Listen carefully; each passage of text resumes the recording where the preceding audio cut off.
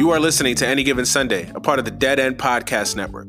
Please subscribe to our podcast on Apple, Spotify, Google, and all other podcasting services. Please make sure you check out Dead End Hip Hop, Dead End Sports, Dead End Gaming, Is the Mic Still On, Chris Platt's Strictly Hip Hop and Hoops Talk, and a host of other shows on our podcast network. Thank you for listening and enjoy the show. Yo, welcome back to another episode of Any Given Sunday for Sunday, February 24th, 2019. I am your host, Manny Brown. What's up, everyone? Hopefully you guys had a happy, safe, blessed week. My guest this week is a fellow Blue Devil fan, brings a unique experience to the table. He is someone who attended the Duke University, graduated in 2004. Mr. Donald Wine, you may have heard of him before. He is the co-host of the Duke Basketball Report podcast. He also contributes on SB Nation, also writes for Stars and Stripes FC. He's all over the place. The Duke Basketball Report podcast, one of the best college basketball podcasts out there, one of the best Duke solely podcasts out there. So check it out. It's available anywhere you can find podcasts: iTunes, SoundCloud, Stitcher, Google Podcasts, anywhere. So first time on the show. Been wanting to talk to this guy for a while. I think he brings a unique insight to the show, and I'm glad that he's here. Mr. Donald Wine, what's going on, man? Welcome to Any Given Sunday. It's good to be here. Thanks for the invitation. And we're still shocked. We just recorded our 150th episode. We're still shocked that people call our podcast popular. So thank you for that. Awesome, man. No, you guys do an awesome job. If you guys have not listened, obviously it's a Duke podcast. So if you're a Duke hater out there, it might not appeal to you. But for those Dukies out there that like myself and others who listen and want good Duke podcasts, it's definitely one of the best out there. So check it out for sure.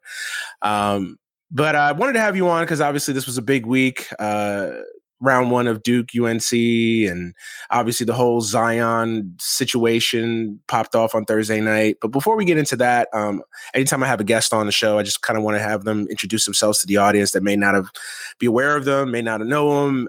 Just kind of give your background, a brief bio, just how long have you been a Duke fan? I know you're a Duke alum, so just kind of get into that a little bit, kind of let the audience know who Donald is. Yeah, absolutely. Donald Wine here.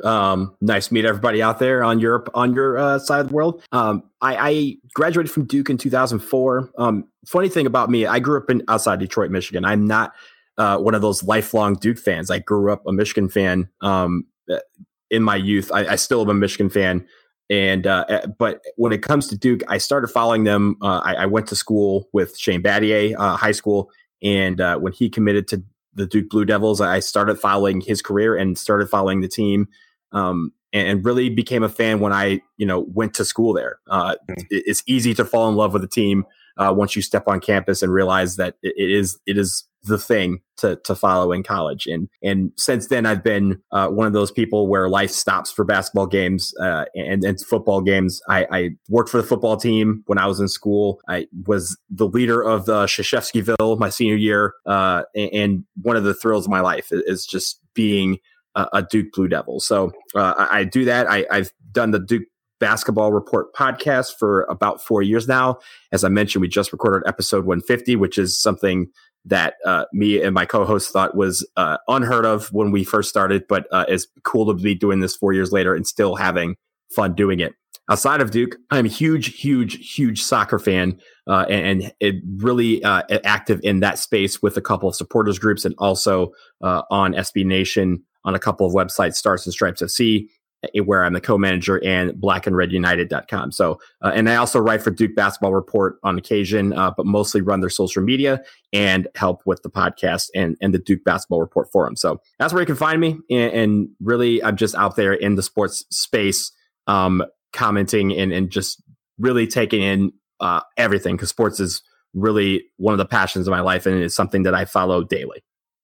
Awesome. So you guys have an insider. This guy knows Duke very well. So it's good to have an insight from someone, because there's one thing to like to cover them, just be a normal media person, but you went to the school, you know the environment, you know the culture. So it's an added bonus of having someone on that kind of has that experience as well as covering them as well. So awesome, man. Awesome. I'm glad we got a chance to talk to you today. So yeah, absolutely. And that I like that there's different perspectives out there, because people kind of get wrapped up in their bubbles, and it's cool to even branch out, even for me, branching out from my podcast to come on your podcast is an honor, because I want to be able to provide that perspective and get perspective of someone that, doesn't necessarily integrate in the space that we're in from time to time. So that's really good. I'm glad you're covering it. No, awesome. I'm a huge Duke fan, and I live and die with it. I'm like you, game day stop. At the household, my wife rolls her eyes occasionally, but she still hasn't learned yet. I mean, we have she does a good job of trying to support the passion. Yeah. It's only when I go crazy, like games like Thursday night, where it's just very frustrating that she. Oh yeah, that she'll never get used to it, and frankly, it's fine. We'll have to deal with that. I know, right? So yeah, let's get into Thursday night, man. What was it? 30 seconds into the game, and Zion goes down. What were your initial thoughts? I mean, I'm assuming just like every Duke fan, you held the collective breath as you saw Zion go down. So what were your initial thoughts when he first got hurt and everything that kind of followed? Well, so I saw the play immediately, and I saw that he had blown through his shoe immediately. It wasn't, how some people probably didn't see it until they saw the slow motion replay. Right. But when it happened, I saw it in real time and was just saying, "Oh no, oh no, oh no," just over and over and over. That was obviously something that, and for those of you out there, you've heard the hype about this game, about Duke UNC, but this was on a level unlike many people had seen in quite a long time. It was all eyeballs were on there, on the teams, on Zion, on RJ Barrett, on all these guys, on UNC. They were talking about this game. That hype and that bubble just burst when Zion's shoe exploded, and with it, his right knee got injured.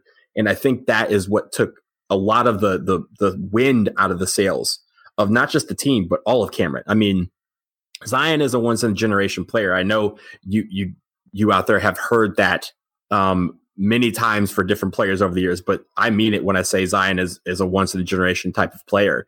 And we wanted to see what he could do in the biggest rivalry in college sports. And to see that happen 30 seconds in the game was such a freak accident thing. Really I think it just shocked everybody in the gym, including the players. And the only people that it didn't shock were the 15 or so guys wearing UNC blue. Yeah. No, it was definitely like a gut punch. It definitely kind of just cast a cloud over the game. It just never felt like the team was right after it. It never felt like the environment, the fans, everybody was just it just felt like the whole night everybody was like, yeah, I know we're watching the game, but what about Zion? Like, is he hurt? It just kind of felt like that. It's interesting.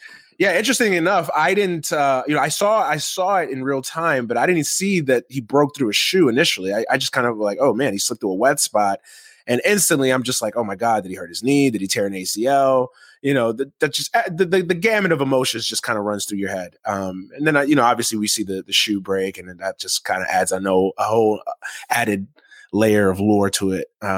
It's interesting because I didn't, at first, kind of saw it, and then I went back and watched the replay. I kind of rewound it and saw it, and then I was like, okay. And then I see him kind of walk off under his own power. So I'm like, okay, he's okay. I didn't think, kind of after everything kind of settled down, the emotions of everything kind of settled down. I'm like, okay, he's walking off under his own power. He's getting checked out. I'm thinking, okay, they'll probably hold him out for the half, and then he'll come back in the second half. And then, I think it was still in the first half when they announced he was kind of done for the game.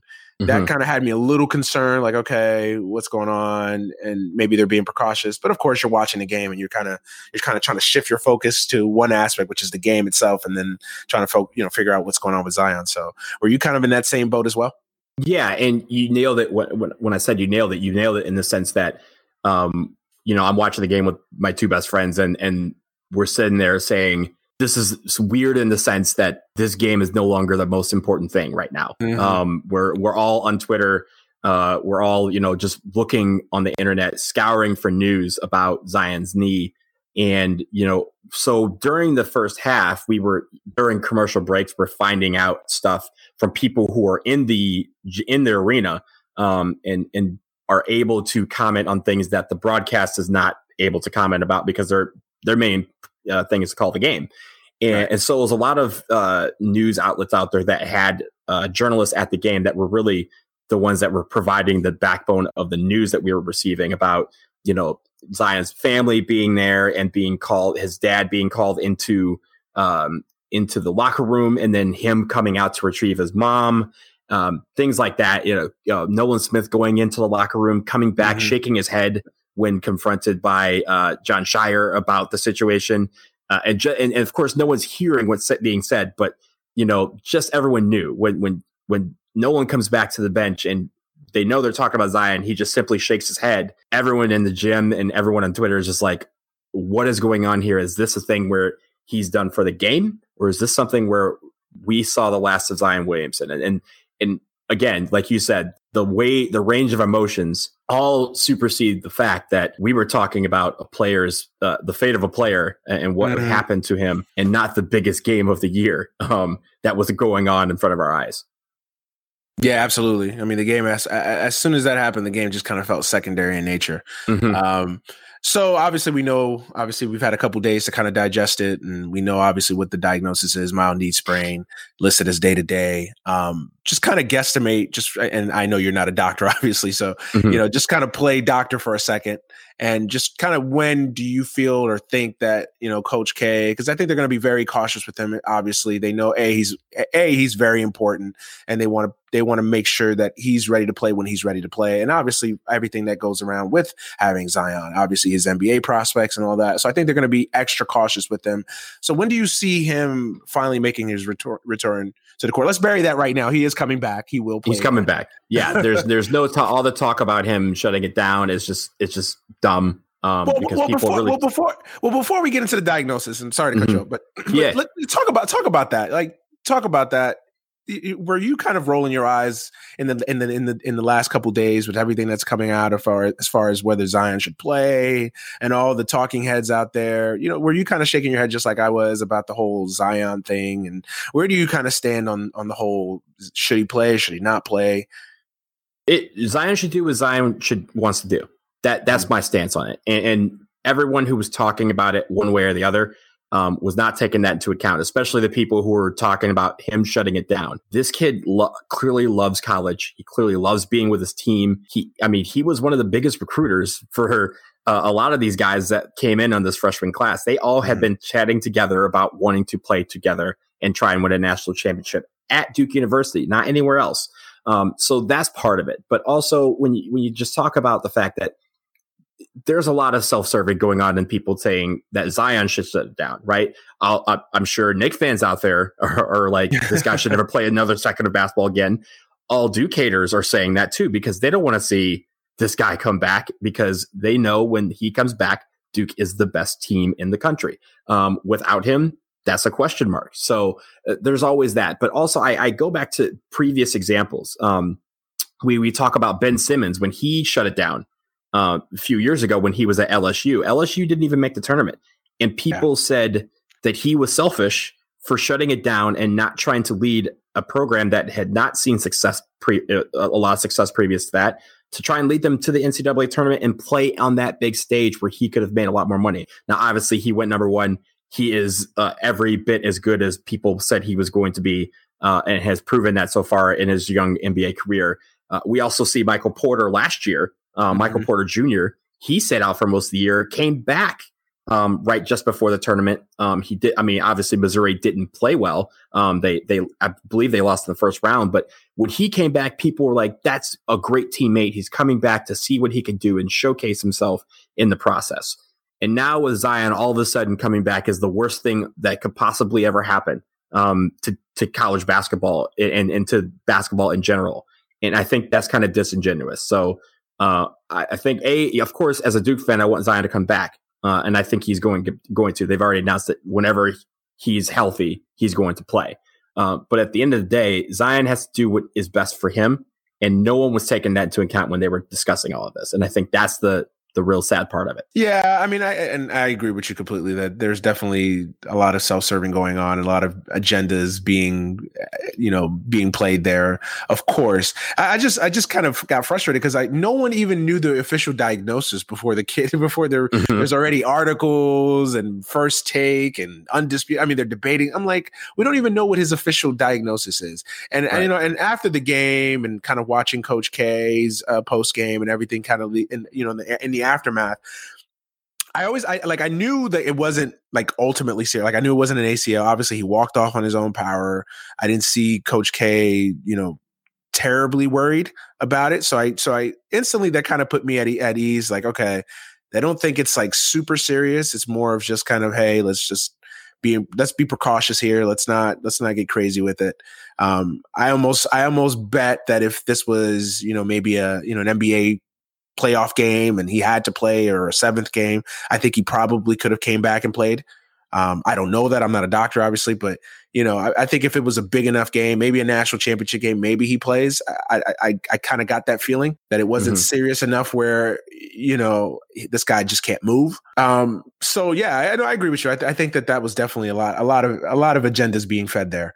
But I just kind of felt like it was just a lot of the Duke bias or hate at play. I think it was a lot of people. And the thing that really frustrated me, though, was the NBA players. Like, oh, the NCAA is BS, or, oh, Zion just quit now. But I'm like, it's easy for you guys to play. You guys are cashing in a $8 million check as we speak. Like, right. It's very easy from another perspective to say what another kid should do. So I don't know. I just kind of got a little frustrated. But yeah, it was definitely frustrating because that it took away the talk from, a lot of things, but really, I mean, we even had to talk about the shoe, and Paul George had to call Nike to explain the situation because it was PG 2.5 that he was wearing. Like, I mean, come on now. Like, Paul George was an all-star break, and he was trying to get back to leading the Oklahoma City Thunder, and he has to call Nike to talk about his basketball shoe. Like, come on, guys. Yeah, it just, and the whole Nike thing got way, I mean, it's a freak incident. I mean, sheesh. Yeah. I mean, it's like,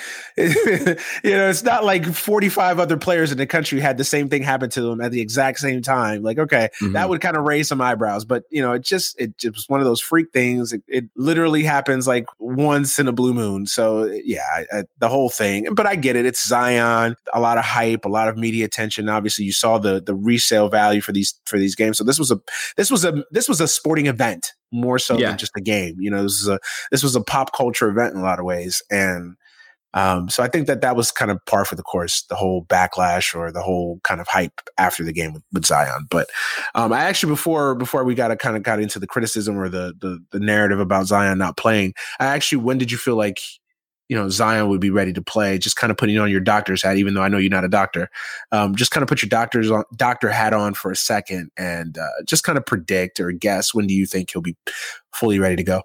Well, so, yesterday against Syracuse, he was on the bench and, he was very active. He was very animated. He was limping, but he was definitely jumping around when we had good plays. He was running out to greet his teammates on timeouts and really, and just being a positive presence on the bench. And I think that gave me a little bit of comfort because it seems like he's not, what's the word? He's not, he's in a state where he's close. Right. It was probably held out just as precaution. Looking at the schedule, I mean, we only have 4 regular season games left. I imagine that we're looking at either next weekend against Miami or a week from Tuesday against Wake Forest as a prime time for him to come back. Those games are in Cameron, and really it's about you have to think of it 2 ways. One, you want him to be 100%. You want to make sure he's 100%, but also with regards to the team, the team will at that point have become used to playing without him in a way, and you have to kind of reintegrate the offense again and give him a couple weeks to get really to 100% where everyone's clicking again. You want to have that, and honestly, I think I guarantee you that he wants another crack at UNC. He wants to be able to play it in that game in the Dean Dome on March 10th. So I think that's really the goal here. Whether he comes back before then is anybody's guess. But really, I think the game that I almost guarantee you would put money on that he will be playing in is that game at the Dean Dome, because I think he wants a crack at those guys. Absolutely. Yeah. I kind of circled on my phone here the Wake Forest game on Tuesday the 5th. I think they'll probably play him that game. I think it might be a situation where they probably don't start him. They kind of ease him back slowly, try to get him some minutes before the UNC game. I think definitely he will be back. I'm not a doctor. So if everything stays the same, he stays all right, everything progresses well, then I think he'll definitely be back by that UNC game, the second UNC game. But I'm kind of circling Wake Forest. It's a home game, last home game of the year, senior night. I think that's a good game to kind of ease him back in, get him ready, get his minutes up. And Wake is not good. So right, that's another added bonus. Yes, that's a way to get somebody to ease back into an offense against Wake Forest. Yeah. Plus, I also kind of and I was just kind of scouring through Twitter that night, and just kind of getting a lot of different perspectives. I saw somebody, I can't remember the person that tweeted it, but Bagley last year had kind of a similar injury, and he missed, I think it was like 3 or 4 games, and came back, and there was no ill effects to it. So, so just kind of circling at, if he misses the Wake game, if he comes back at the Wake game, that's 3 games missed. So maybe he might miss the Wake game. So no, but I think definitely one of those 2 games is clearly a possibility. Absolutely. Yeah. So let's talk about the UNC game, because it's kind of a shame that in all of the Zion thing, it's like, oh yeah, we had a game that was played. How much do you want? I mean, obviously they won yesterday against a tough Syracuse team who always plays us tough, especially at the Carrier Dome.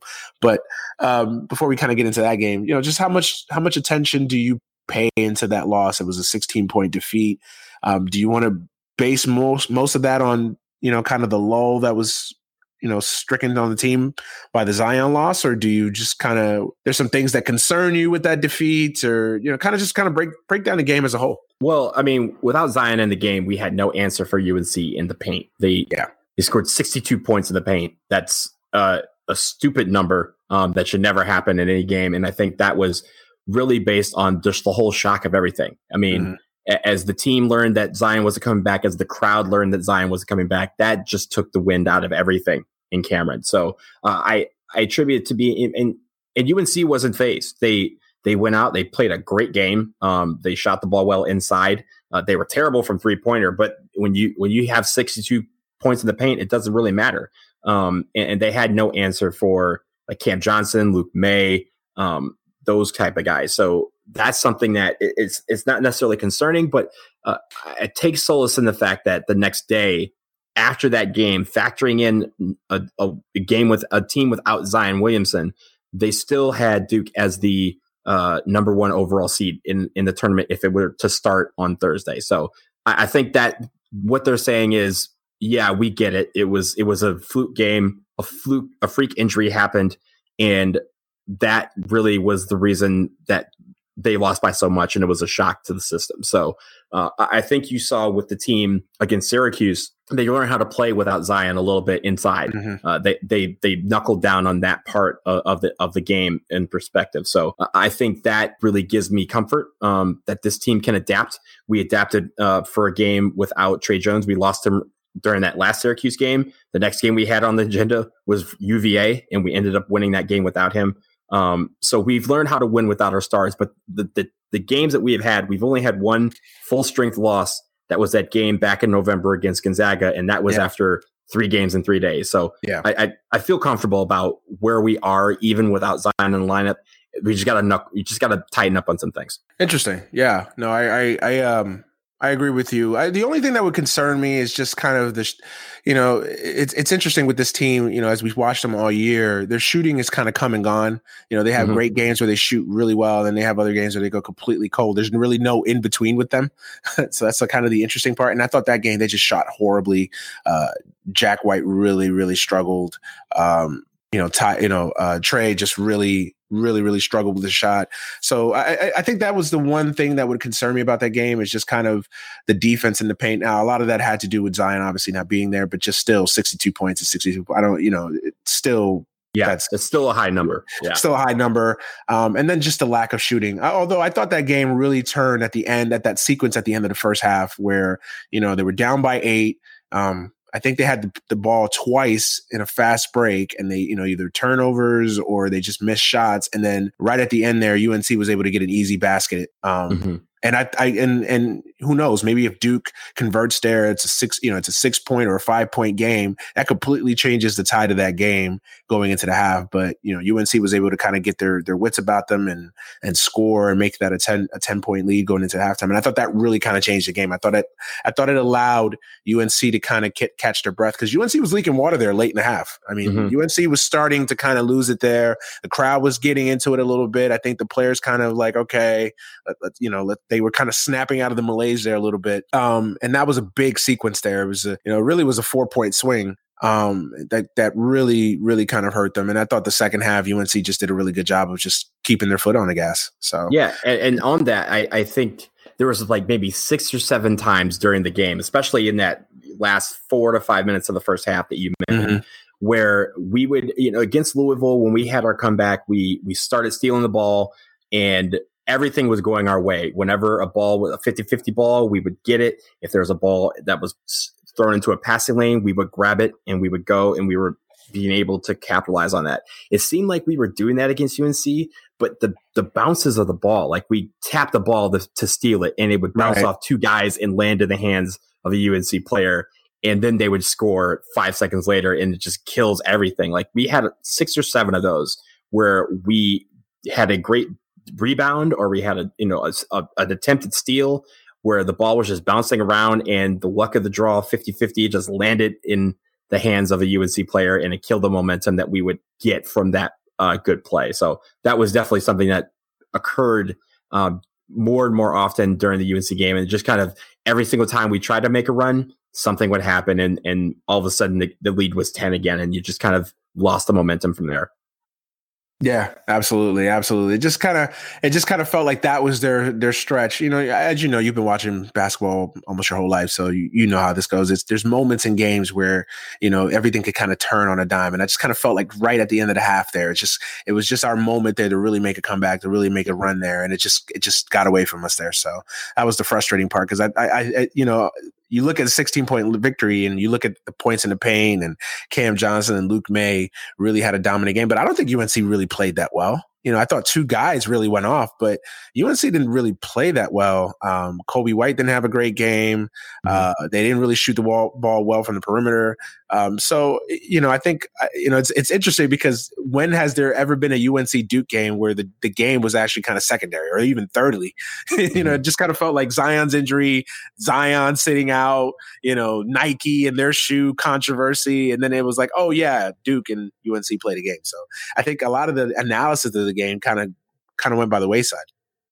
Yeah, absolutely. And I feel like it was a typical game in that sense, where, UNC game, I feel like you expect to have, it's still going to be teams shoot 20% from the floor.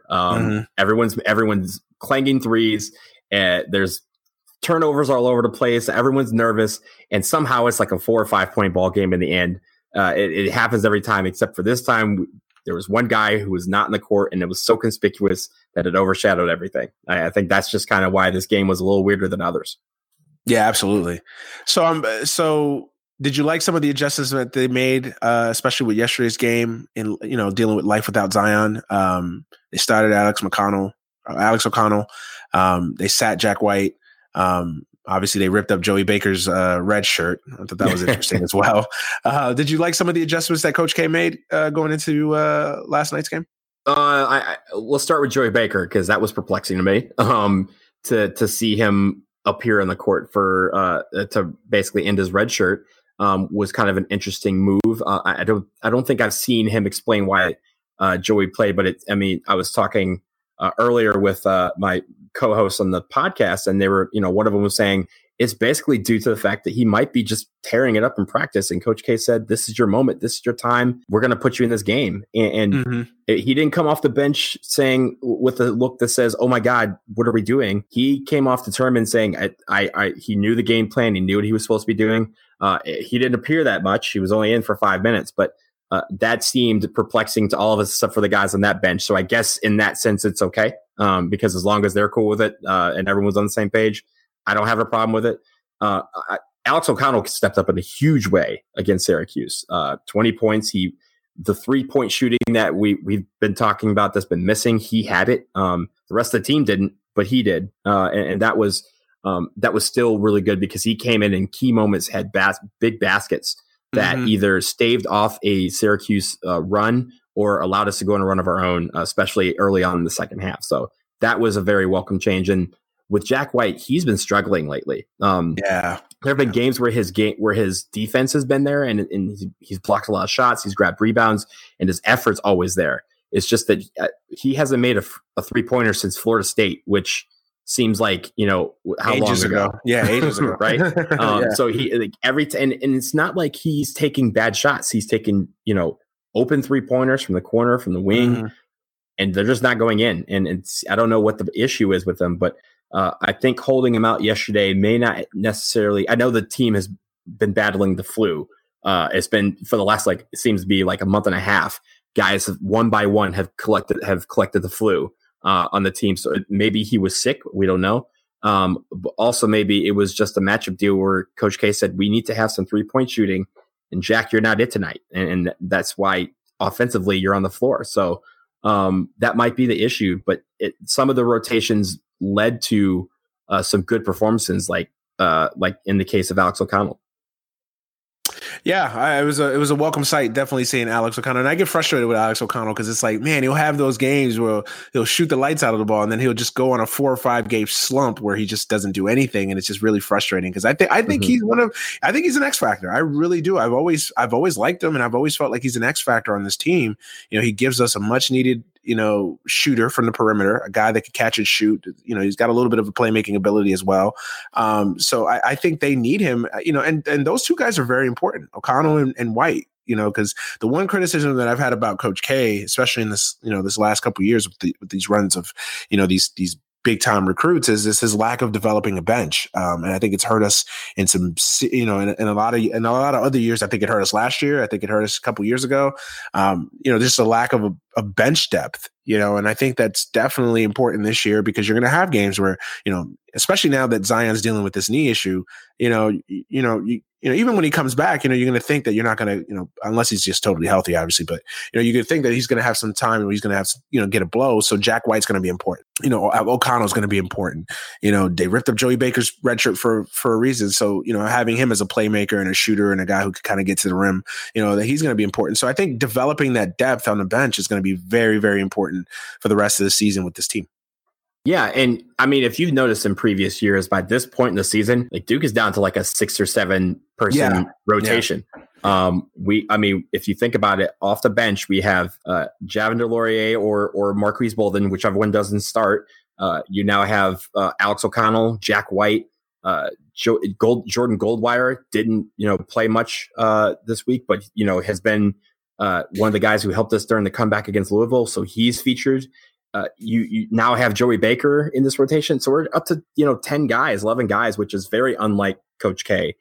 What that means is he understands that when one of these freshmen go down, that this team is a different team. And he wants to make sure that everyone is confident going into the tournament, that when called upon, they can shine. Just like Grayson Allen did back in 2015. He was very little used during that season. And then in the last part of the season, Coach K said, the floor is yours, go get him. And on the grandest stage, he lit up the night and helped us win the national championship. Which one of those guys is going to be? Is it going to be, can Alex O'Connell step up in the tournament when we need shooting? Can Jack White get off of, his little slump that he's had? It's not even a little slump at this point.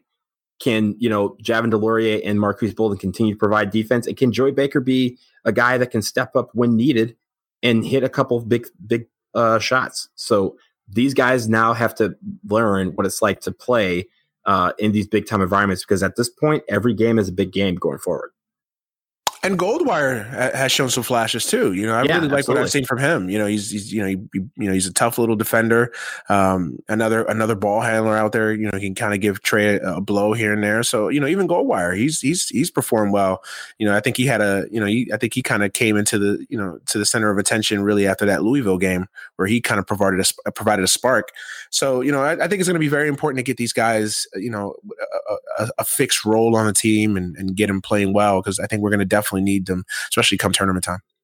Absolutely. And Jordan's defense is going to be something that's needed, especially with the pressure defense that he and Trey Jones can put together at stretches. That really frustrates teams and gets us into a little grind where we can, pump out a lot of points in a quick fashion. So I think that's going to be something to watch as we move forward some of these matchups. But really, when it comes down to it, the 3-point shooting, we have 3-point shooting, we have great rebounding, we have excellent defense, we have excellent inside the paint presence.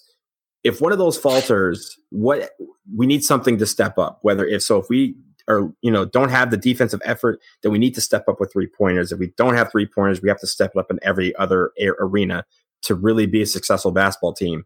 And all of these guys play a key factor in one or more of those areas. So I think that's really the key. If these guys can, develop and make sure that they're ready come tournament time, we're going to be the best team in the country, and we're going to be a team that no one wants to face, because even when one of the shooters that start is not having a good night, they're going to have to fear someone coming off the bench and ruining their day.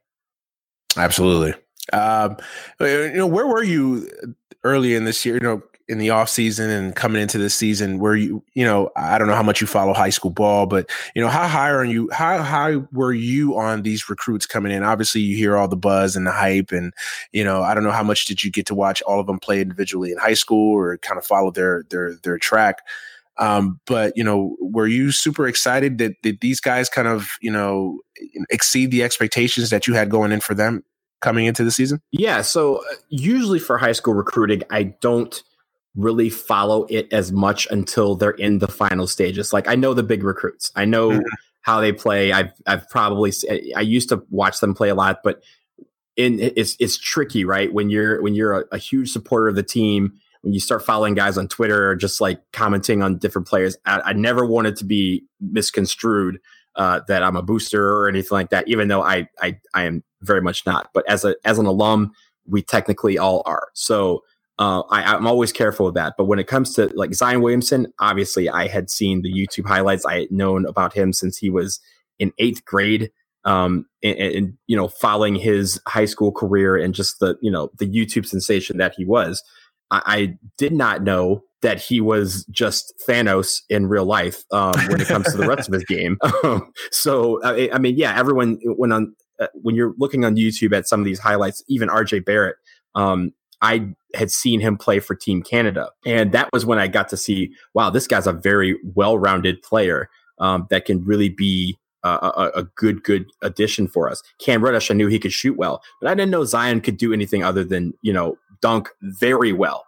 And that is really where YouTube kind of failed everybody, is because they kind of said, oh, this guy's just a dunker. He's very much not. He's one of the best players I've ever seen in college basketball. Yeah, absolutely. And I've been impressed with him too, his overall game, and even his shot. A lot of people make a lot of issue about his shooting, but I don't think his shot is broken. I don't think his shooting is an issue as much as people make it out to be. I think he's got a good form. I think he's got the ability to become a very good shooter in the next level, at the next level. So, even the shooting, which is, I think a lot of people make a lot to do about nothing with, I don't think he attempts a lot of shots from the perimeter, but when he does, I don't think he's looked awful doing it. I think he's only shooting 29% from the field or from three, but I think he's only had maybe 5 or 6 or 7 attempts. So it's very, very small sample size. I've been immensely impressed with Zion. The guy that has shocked me and how good he is Trey. Like I knew Trey had the ability. Obviously, he's got the pedigree, but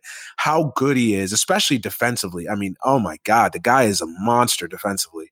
I mean, he just plays the passing so well. He's a good on-ball defender, a good help defender as well. I mean, he's got an ability to be, an all-NBA defender at the next level if he continues to develop. When it comes to Trey, it's a special situation because we knew who his brother was. Tyus is a legend in Duke circles for what he did back in 2015. So when someone says, "Hey, Trey is basically Tyus but better on defense," we were basically like, "Okay, cool. We're winning every basketball game because Tyus was that good in college." And with Trey, he has been that way on defense. I think when it comes to the next level, his defense is going to keep him in ball games. He's going to have to improve on his shooting, his perimeter shooting, which, I mean, if you're a point guard, he's also a great passer. I mean, his assist to turnover ratio is one of the best in college basketball history right now. So that is something that he will have no problem, being on a team where someone's like, hey, we have a bunch of stars, just pass the ball to him and get out of the way. But when it comes to being on the court in the next level, he's going to have to improve on his shooting. That's going to be his perimeter shooting, especially. He's good inside. He can drive the lane. He can dish. He can play defense. That's the last part of his game that needs to round out. And he's had a struggle of it this year, but there's definitely been times where if you leave him open, just like you said with Zion, his form is pure. Some of these baskets are going to go in. And if Trey starts hitting threes, then that's just going to take the pressure off of everybody else. Yeah. Especially Cam and RJ on the perimeter. If Trey starts hitting threes, the teams are just going to freak out because they're going to that's the last guy on the floor that can hit threes. If he's hitting them, then we're pretty much screwed. So that's what Trey brings to the table. And really, we found out when he got injured that he is the most valuable player on the team, because without him, our defense is shot, and that is a big, big deal, especially when you get into the postseason. Yeah, absolutely. And that was also before kind of Goldwire kind of stepped up and showed his value to this team. I mean, remember, when he went out, they had RJ playing the point. So, he's the most important player on the team. Absolutely. I think obviously Zion, you could argue Zion or RJ as being the most important or the best, but Trey is definitely the most important player. He makes us go. He takes us to another level. But I've always said this, even this year, that I thought the X factor to this team was going to be Cam Reddish. And it's interesting because Cam kind of struggled the first third of the year, kind of struggled with his role on the team, because really, he's a guy that was used to being the man in high school. And now he comes into a situation where he's the third option. In a lot of situations, he was put in a role where he was kind of a spot up shooter. So he really had to kind of adjust his game. And that happens a lot when you have these team ups of a lot of great players. There's always going to be someone that has to kind of, alter their game and alter their role of sorts. So I think that guy was Cam but I really like the way he's played over the last month or so, really over the last couple games, really since kind of the Louisville comeback, where he's really kind of taken his game to the next level. And if he continues to play like this, I really think we're unbeatable. Yeah. And you have to also recall Florida State. I mean, not only won the game for us, but he was great throughout that game. So that is, you're right. When he shoots well, we play well. When he shoots poorly, we have to figure out another way to win. And when he's efficient, I mean, the other night against UNC, he not only was shooting the ball pretty decently, but he was efficient in doing it. He wasn't taking terrible shots. He wasn't trying to force anything. And he was getting to the rim as well as shooting a couple of threes. So I appreciate that. And when he can do that, that's when we see the player that we thought we were getting in, the number 2 recruit in the country. If you remember, RJ was number 1, Cam was number 2, and Zion was number 3 in this class. So, I mean, they're all proving their worth. But with Cam especially, if he can hit threes, again, the last area of where we need to improve. If we're hitting threes, we are killing everybody in college basketball, because no one can stop us if we can do that. Of all the teams that you've seen play this year, and I assume you watch a lot of college basketball outside of Duke as well, what's the one team that would concern you come tournament time? What's the one team that you think that, can kind of give Duke a run?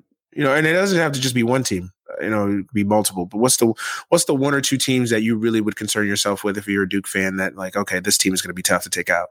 I think, Kentucky improving as they have is not necessarily cause for concern, but it's definitely something to watch out for, because, we beat them by 38 the first game of the season, but very rarely do you get a second crack and do the exact same thing. So, even with UVA, we've played them twice. I expect to play them in the ACC tournament if both teams perform the way they're supposed to. We're going to see them in the semifinal or the final. Absolutely. So those type of teams are always tough outs. And Gonzaga hasn't gone anywhere since they beat us. They've just been performing steadily. Of course, they're on the West Coast and people don't really talk about them. But they're still a really good basketball team, and they're the only team that's really beat us at full strength. So they obviously, of course, it took them shooting like 98% from everything to beat us. But I think those sort of teams are teams that when you get to it, they're going to be here in the end, and we have to figure out ways to beat these teams. The ACC is a great primer for the NCAA tournament. We are facing a great team every single game in and out of this conference, and everyone is playing each other. Everyone's beating each other, and this team, this conference is very strong. And for us to, I think we want to be able to win the ACC. We haven't done that since 2011. We want to win the ACC tournament. We haven't done that in a long time. I think Coach K really wants us, this team, to be able to put not one banner up, but multiple banners. And included in that would be winning the best conference in America, both in the regular season and in the tournament. That would be quite an accomplishment for this young group of players. And I think that's something that Coach K is really, really trying to do and bring home. Yeah, absolutely. The one team I'm with you, Gonzaga really scares me because Gonzaga matches up with us from a size perspective, and I think they also have the shooting that could affect us in a big spot. I'm not as worried about UVA as you are, just because the issue that I have with UVA sometimes is that I don't, although they're better this year, and from what I've seen, they're better. I still think in a big spot, they still struggle to score way too much for me. You know, they still are one of those teams that in a big spot, in a big moment where they need a shot, where they need a guy to take over, sometimes I think they still kind of go cold from that department. So, that's the one thing that would, that's the one area to me that I think it's stopping them from going to the next level. Kentucky, I like Kentucky, but I'm not as concerned with Kentucky, although they have played well. PJ Washington's really come on and become a National Player of the Year candidate. So Kentucky, I think Kentucky's always in the mix. Tennessee's size would concern me because, just their physicality, but Tennessee just struggles from the field too much. They just don't have a lot of offense, and, they get it. And I think to beat Duke, you're going to have to match up with their athleticism and their size. And I think that you're going to have to beat them on offense. You're not going to slow down Duke defensively most times and not. You're going to have to score to beat us. And those are the teams that would concern me. Gonzaga would concern me. Honestly, I think I really believe that I think it's going to be a battle between Gonzaga, Duke, and I would say Michigan for who wins the national championship right now. For me, Michigan's a great team. Michigan State has also been good for a lot of the season, but both teams have struggled lately, and it's been kind of perplexing. And if you're a fan of either school, because they're doing it against teams that they should be destroying, and they're just very much not. I wonder if it's something about the motivation, or if it's something about just the fact that something's off. I haven't really paid as much attention to them as I have in previous years, but I think when it comes to especially Michigan definitely has the players that can run, make another run like they did last year. But for them, they need to be able to play defense, and when because sometimes they just take nights off, and early in the season, they were able to ride that to some victories and still be able to compensate for that. But lately they just haven't been. But as the games get, closer to March, these games get, bigger and bigger. And they're playing right now against Michigan State. Will they be able to play defense against some of these teams when it counts? Yeah. Just wanted to get into you. And you mentioned that you're a Duke alum. Just share your time at Duke, just everything that you kind of experienced and dealt with. Just talk about life at Duke, because it's very rarely that you get a guy that actually has gone to Duke, knows the life, knows the culture, has been around the basketball program, has been around the football program. Just kind of talk to me about your whole experience as a whole at Duke, and just kind of everything that you learned and just the overall experience of it. It was great. I loved every second of it. My best friends were people I went to school with, that I lived with, that I interacted with. I am part of the greatest class in Duke basketball, and not just Duke basketball history, in Duke history, the class of 2004. I dare anybody out there to challenge me on that, because they will be absolutely wrong. Oquad is the best, and we have our 15-year reunion, so I want to give them a special shout out for that. Go ahead, shout them out, man. Shout them out. Yeah, those are my people, Oquad.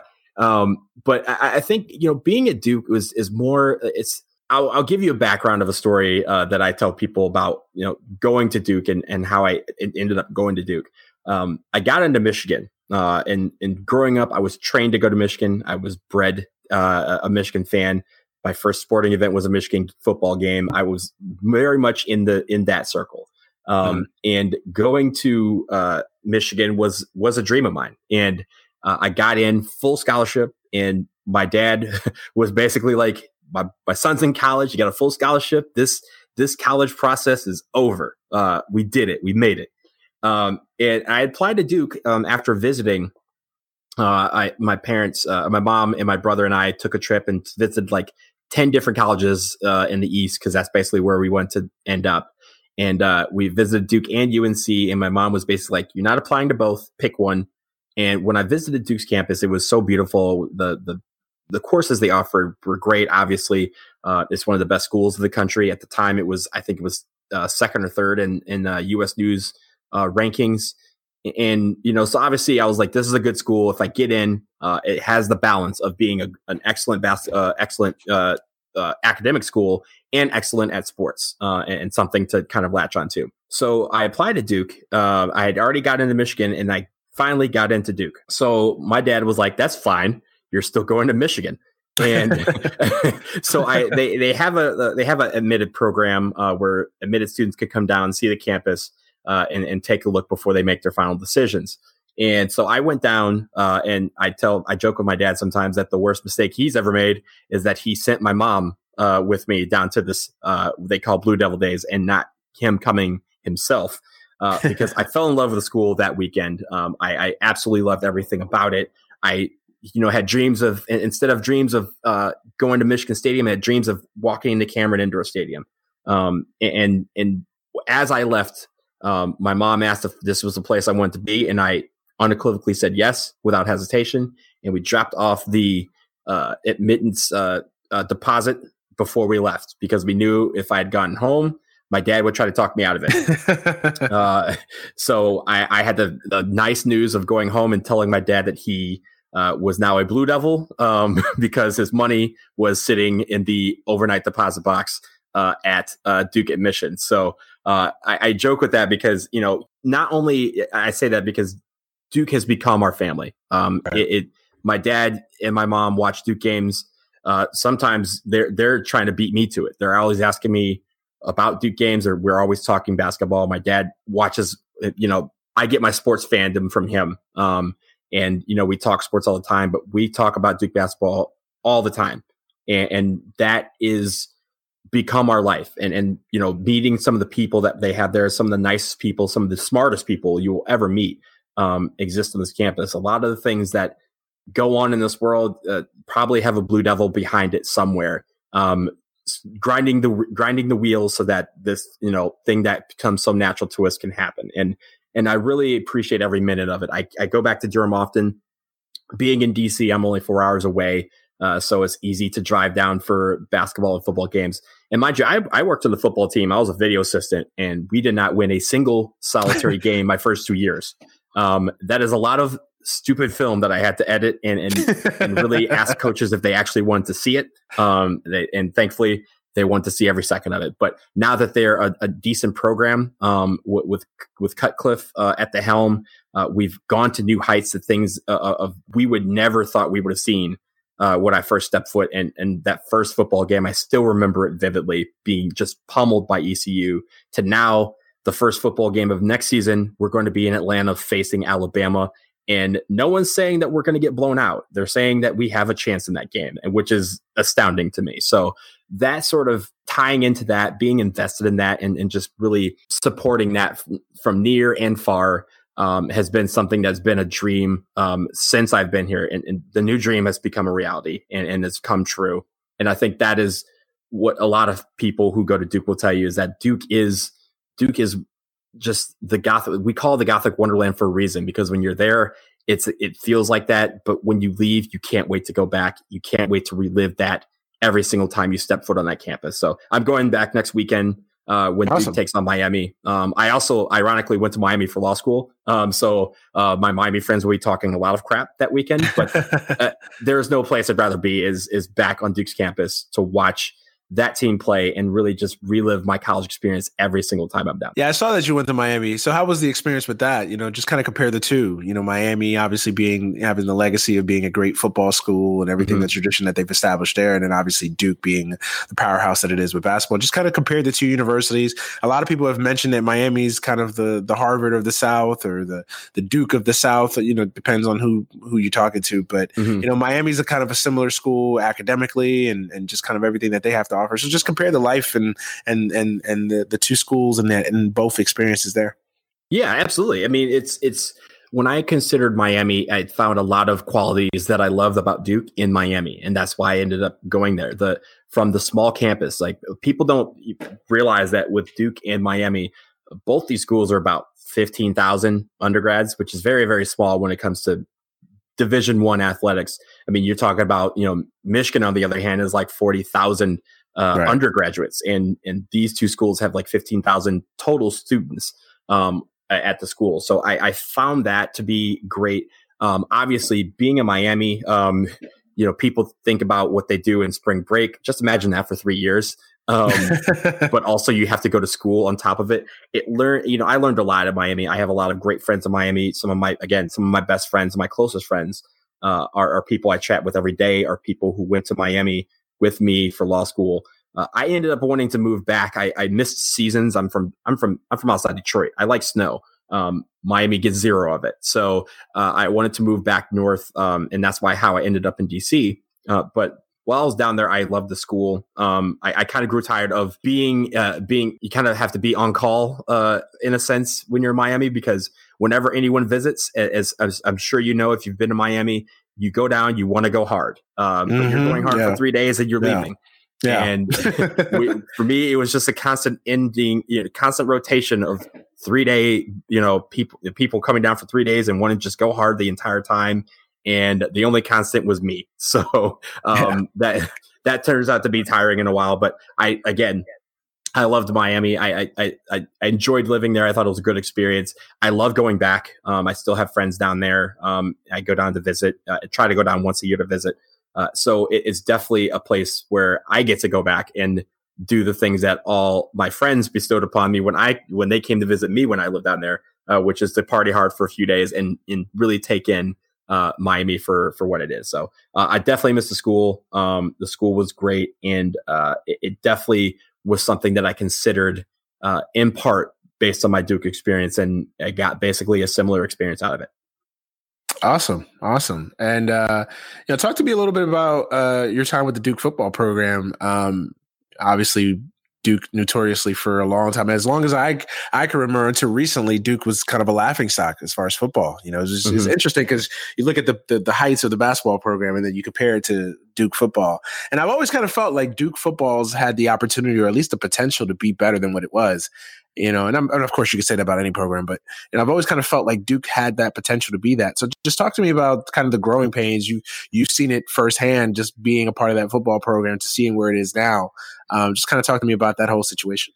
I say this without hesitation. There is no team that I am more proud of than the Duke University football team. That team, from, again, like I said, my first football game was a 38-0 blasting by ECU. In a monsoon in the heart of August, where it was 90 degrees, muggy, and a hurricane was barreling down us, like that sort of rain. And on top of that, we had to watch them just get absolutely destroyed by a team that should not have been on the same field as us. And to go from there to, again, trying to make plans to go to Atlanta to watch my team play Alabama to open up college football is nothing short of a miracle to me. Being on the team, I was a video guy, so I recorded practices. I helped. I didn't record games, but I helped run the tapes between the cameramen and the cutting room so that they could be edited. And I helped with the editing process for the practices as well as the games, so that the coaches could look at it afterwards. And it was back when the systems were first coming into play, where you could, call up different plays by name, and you could see how that was running practice, how it was running games, and see all the sets and see what was different. And you can use that to help guide your team. Obviously for the first 2 years, it did not work because we didn't win a game. But now with Coach Cutcliffe, he's really turned this program around. He has he's made everyone a believer, and where I used to beg friends to come to football games, I don't have to do that anymore.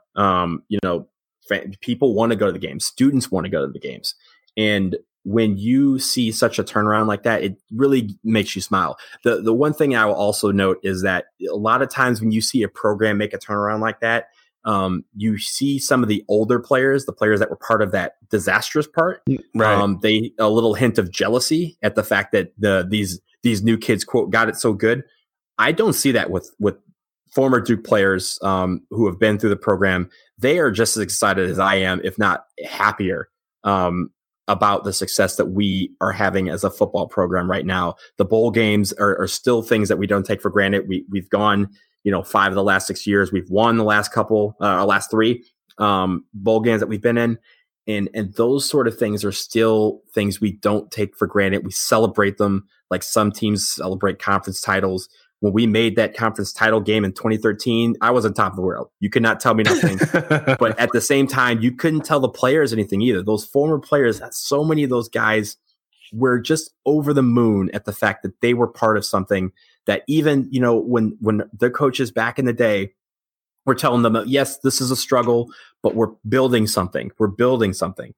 And to see that pay off, even if it was by players that they weren't able to directly be responsible for it, they all felt like they played a part in it. And I think that's the most endearing thing about Coach Cutcliffe's staff and the program that he's built is that he does not shy away from the past. He embraces it. He brings those players in. He keeps them in the fold, and he makes them feel a part of something special that is brewing right now. And I think that is the best endearing quality about this program and why I love it so much. Dope, man. That's really dope. Did you get to interact much with, I'm sure you probably got to interact a lot with Coach Cutcliffe, but did you interact much with Coach K in your time there? How approachable is he? How kind of involved? Because, I know, a lot of programs, the coach is there, but he's not really a part of the community or a part of the life on campus. But, how involved is Coach K in everyday life, and just kind of how approachable is he? Just kind of, just give me a little rundown on Coach K. Yeah, I got to meet with him a few times, and I never got to go to Schwartzbutter's. I actually did once, but I never got to meet with him in his office. But he, when I was the mayor of Krzyzewskiville, we called the headline monitor, but you basically is the guy who runs Tent City outside for the DQNC game. I was fortunate enough to do that my senior year. Still easily the greatest achievement I did at Duke. I did nothing else other than if I did nothing else, that was the one thing I will put on my resume for life that I led that. But, he was very involved in that, in the sense that he came up to me the day I got, elected or got selected to run it, and basically said, whatever you need from me, let me know. And I'm thinking, okay, cool, whatever. That's I appreciate that, coach, but he has bigger fish to fry. He's trying to run a basketball team. He's not trying to worry about what, 1,300, Duke students are doing out in the cold from time to time, but he did care. He would come by, and there'd be times where I'd be out in Krzyzewskiville and just kind of hanging out and overseeing everything. And he would sneak up on me. He'd tap me on the shoulder and be like, hey, what do you guys need anything? Is everything good? Give me an update. He was very concerned about the not just the health of the students, but also the psyche, the whole, he was worried. He wanted to make sure that everyone was having fun. He wanted to make sure that people were excited about the game. And obviously, when you look at Kville, you see a whole thing of tents ready for one game. You note the excitement. And he was able to come out and from time to time, he would confide in me and say, hey, I got pizza. I'm going to send. Do you think I should come out and say something? Do you think we should send the guys out? And, he would give us whatever we needed to make sure that we were ready on the day of the UNC game to support our team with all the breath in our body. And that is, and it's not just me that has said that. A lot of, people over the years have talked about the generosity that he has and the time that he spends on things that are not dealing with basketball, to make sure that life on campus is great. And I think that is one of the best things about Coach K, the man, that people don't get to see, that he is someone that really genuinely cares about student life. And is willing to do things that need to be done to help keep kids happy. So I appreciated him for that. He really helped me out when I was in charge. And I know he's helped out other headline monitors since. Awesome. So, all right, we're going to get to the rapid fire portion of this. Okay. So, we'll start with this. What's the best Duke game that you've attended to in person ever? The best Duke game I've attended in person. It's not. I'm sorry, this is not rapid fire, but this is a great story. In the end, this was the last game of my senior year against UNC. The game that I've been talking about. Donald Trump happened to be there, and we share a name, a first name, and a group of students they had pointed him out. He was standing about 10 feet away from me, and a group of kids started chanting, "Our Donald's better," and pointing at me. And he got about, say, maybe a third of the section to do that. That is easily the greatest cheer I've ever heard. I think those kids don't realize how much that meant at the time and how much it still means given situations. But it's definitely to see Trump's face looking at, like, who is this other Donald? And I'm looking back at it as to say, sorry, bro, you're in my house. There's nothing better than that. So that last game, and obviously going out, beating UNC in your final game as a senior in Cameron, there's nothing better than that. And there never will be. Awesome. What's the best arena to visit outside of course, Cameron in the ACC?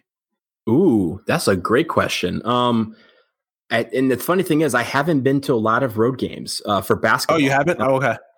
I have been to. I mean, I have been to the Comcast Center. I will say that was my favorite game outside of Duke. But I will say this: no, that's not my favorite game. My favorite game is the only game I went to at the Dean Dome, which was my senior year. That was when Duhon had the running under the basket layup to win the game in overtime. I was at that game sitting in the booster club for the UNC boosters because my friend was a Duke graduate and worked in the ticket office and got me a last minute ticket. So that was the best game. But I will say that the fans at I've always heard the fans at UVA at John Paul Jones Arena are always really nice and really cool. And I've always wanted to check out a game there. So I would say for those for that game, I'd want to go down to visit JPJ for a game. That's probably number one on my list. Awesome. And just talk to me real quick before we go about kind of Tobacco Road and 3 schools, 8 miles apart, that whole thing.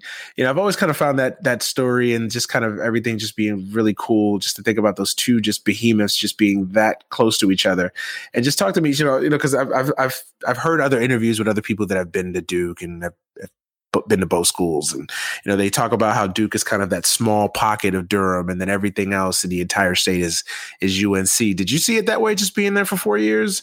And just where does Wake kind of fall into things? Because I know Wake's kind of fallen on hard times the last few years, but there was a time where Wake was a premier school for basketball as well. So just kind of talk to me about those 3 schools and the relationship in the community between the 3 schools.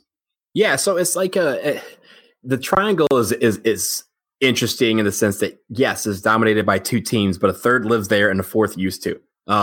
So it's like living in a house where 2 guys are arguing about whose house it is, and that's Duke and UNC. And NC State's like, hey, guys, I know we're in Raleigh, but we live here too.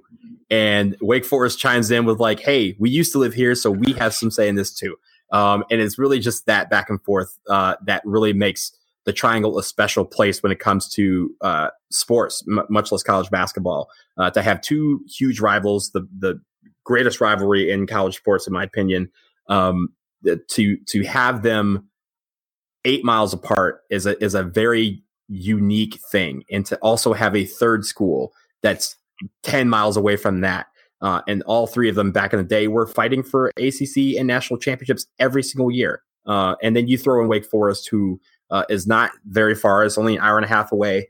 But they also, those 4 schools really have embodied the ACC, and really the rivalries that present between the 4 schools are things that have really shaped college basketball over the years. And we've had some really good matchups between these 2 teams, not just Duke and UNC, but NC State, Duke, Duke, Wake. We've had some great games between the 4 schools. And I think that the proximity like ties itself into how great those rivalries are. And I know a lot of the other rivalries get kind of overshadowed by Duke UNC, but they are all strong rivalries in their own right, and it makes for a great conference and really makes for great basketball.